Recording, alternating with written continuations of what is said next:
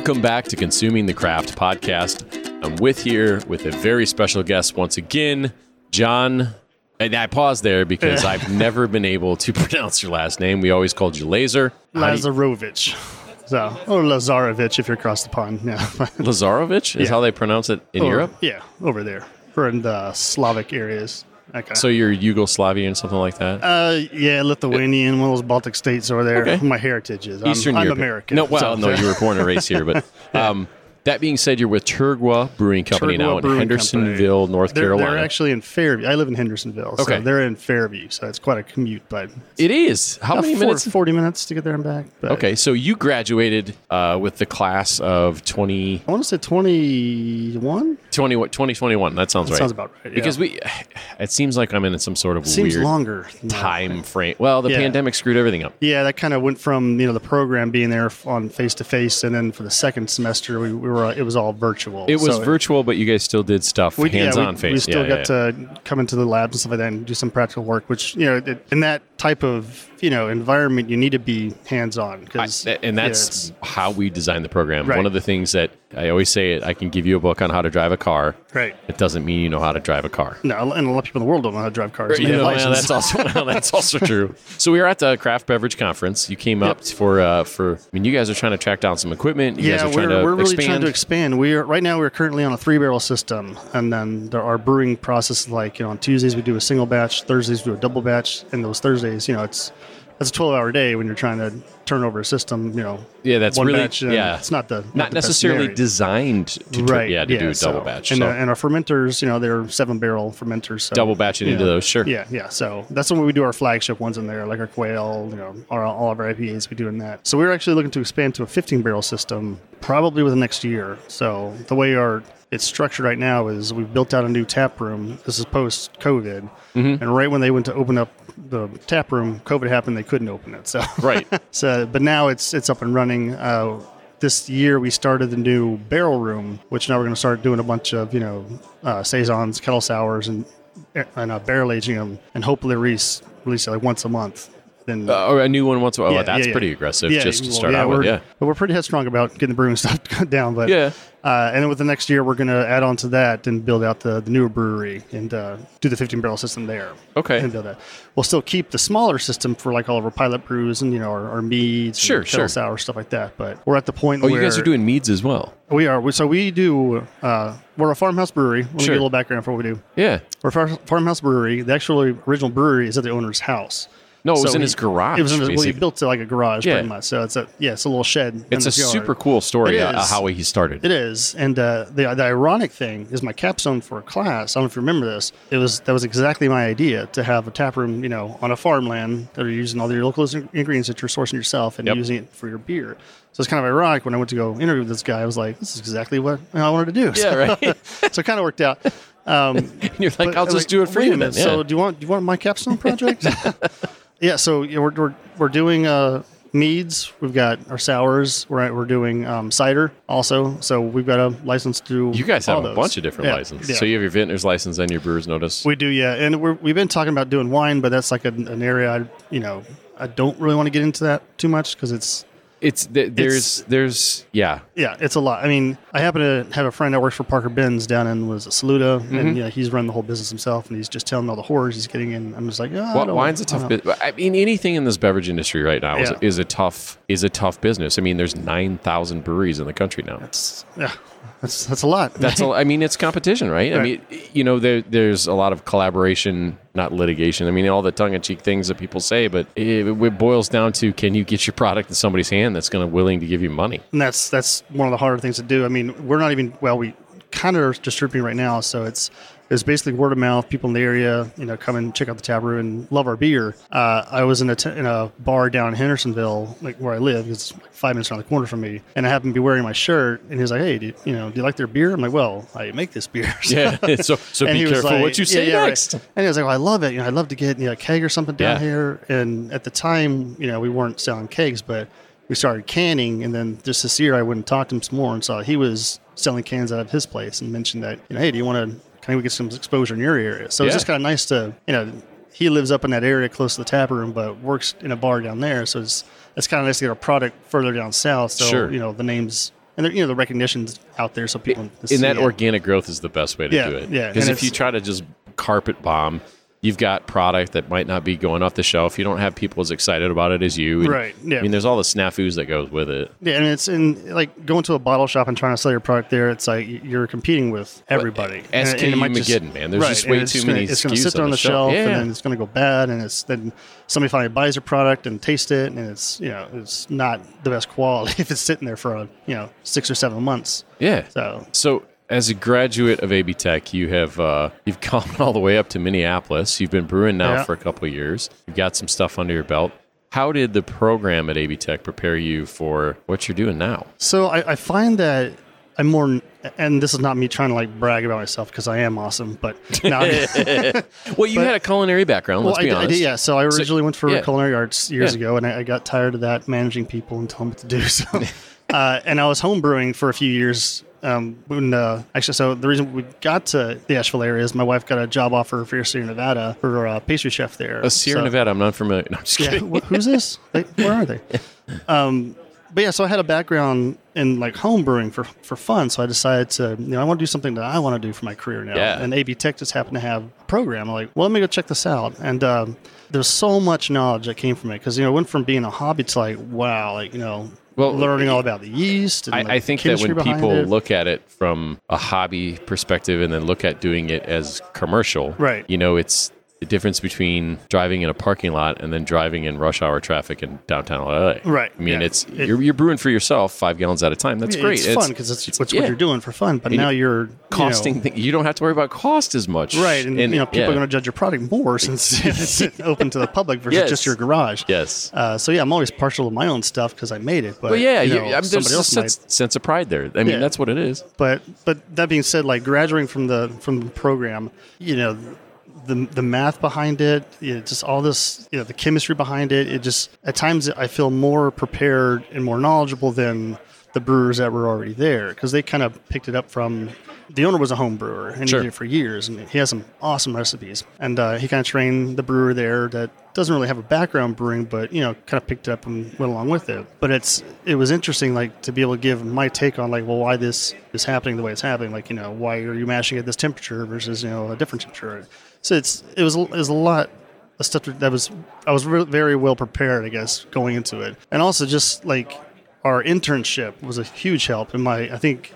Without that, I probably wouldn't be where I'm at right now. Okay. For example, I did an internship at Okawaha in Hendersonville, actually. Yep. Good guy. Joe's the owner there and brewer there, and they're doing good right now. Karen was also their assistant brewer, and she was a member of the program. She graduated. She graduated a year before you. Yep. Yeah.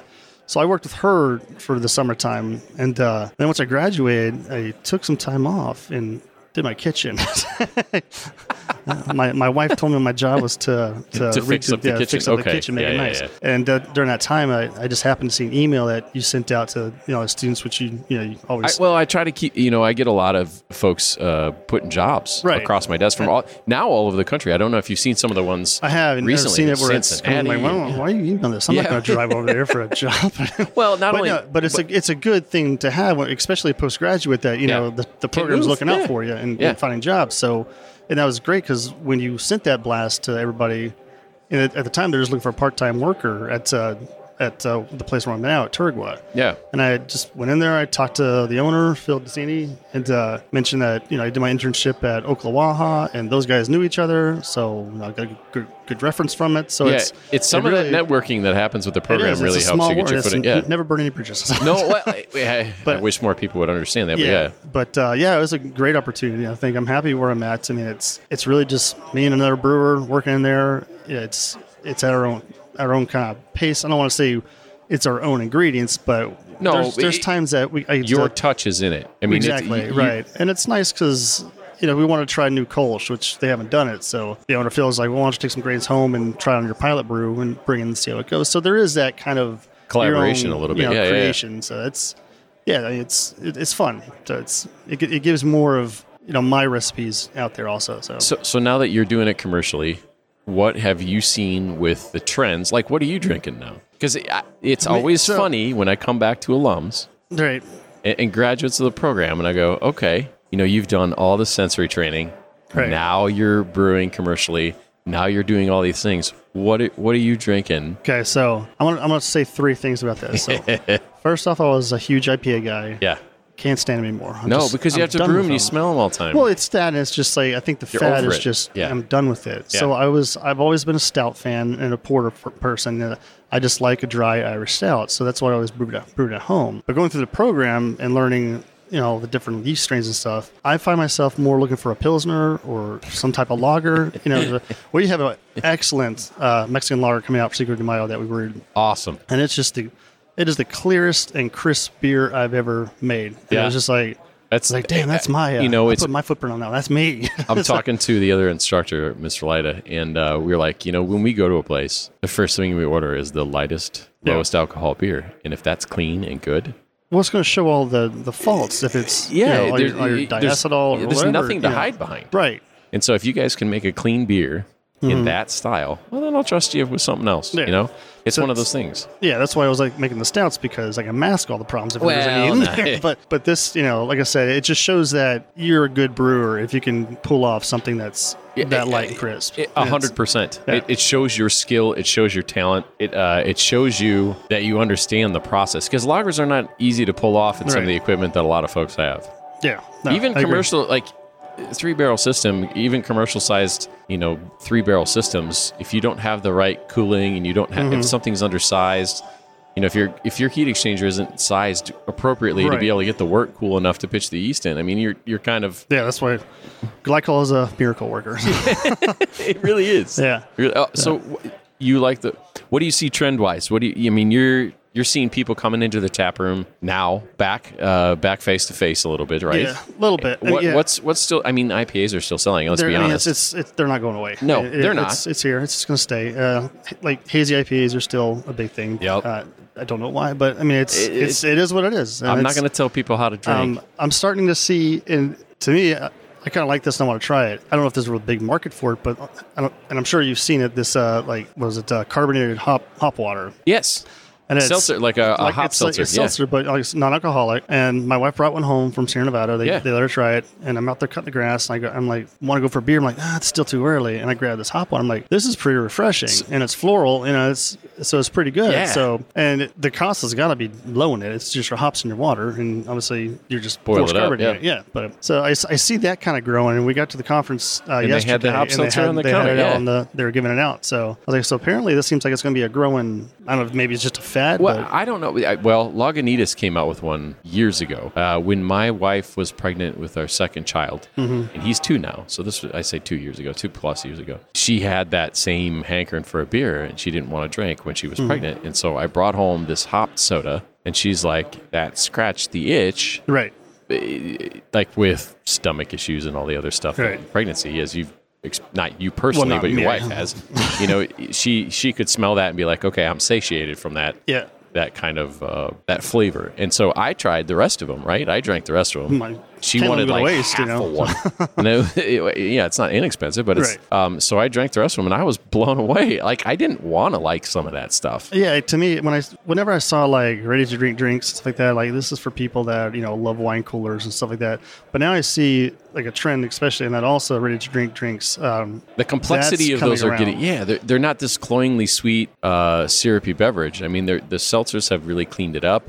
They have good flavor profiles for whatever they're kind of targeting. And then some of those flavor profiles are getting like that culinary twist. Yeah. Right. Yeah, I was at, another program graduate, Rebecca over at Two Trees, and trying one of their, there was one of their hard teas. Yeah. So she's been on the podcast a couple times. They've got an old fashioned they're going to do a Kentucky Mule. They have a bourbon and soda. And so she's innovated on that side with the spirits version of these ready to drink products. Right. This seltzer thing coming from the brew side too. I know it's a multi-billion-dollar industry. I know one brand was worth $2 billion last year.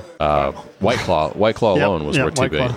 And so I don't think that it's going to go from $2 billion to nothing. Now, I think there's going to be other people brewing it. I think there's going to be so many options that people will be able to be satiated for that product. And maybe some of those numbers will trend down and people will be like, oh, it's over. But it's not. I don't think it's going to be over. Because there's always going to be somebody that's not drinking beer but wants, something similar to, or some alcoholic beverage. One of the things I did see here when you said non-alcoholic beverage is that trend in non-alcoholic like beverages like that. Right. So not only the hop soda, but like an alcohol-free beer, 0.00. Sam Adams it has a hazy non-alcoholic IPA, which Really? yeah, well, you can't get it down here in we're in Wisconsin, bro.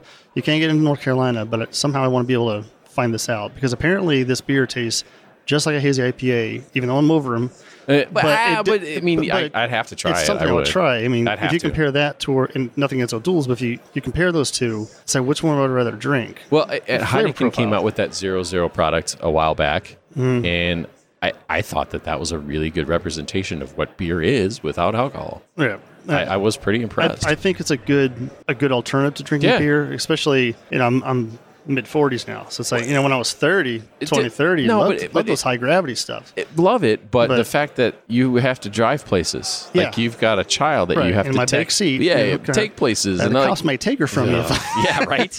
Like Social all that services or something. This whole responsibility thing, I don't think who's it's... that guy? Yeah. But no, I feel like with a non-alcoholic beverage, you're going to get that flavor profile without the feel good whatever along the way. You can always have that later that evening when the kids asleep. So.